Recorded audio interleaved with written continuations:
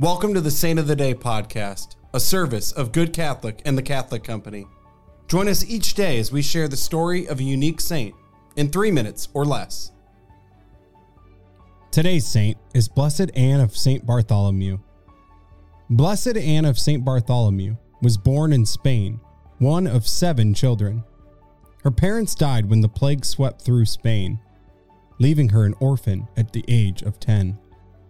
She then became a shepherdess, tending her brother's sheep. From a young age, she had an extraordinary spiritual life, including being graced with many visions.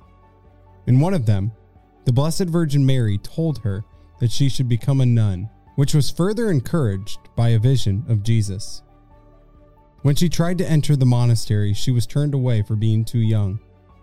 Years later, when her family tried to arrange her marriage, she finally entered the Carmelite monastery at the age of 21, the same one in which St. Teresa of Avila lived. St. Teresa chose Anne as her personal secretary, even though she had to teach Anne how to write.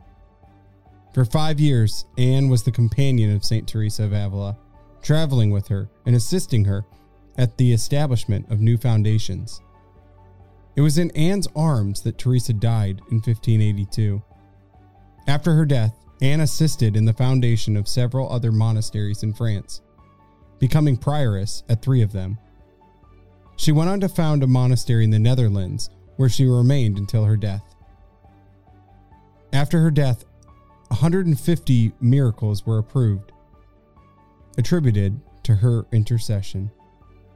Her feast day is June 7th.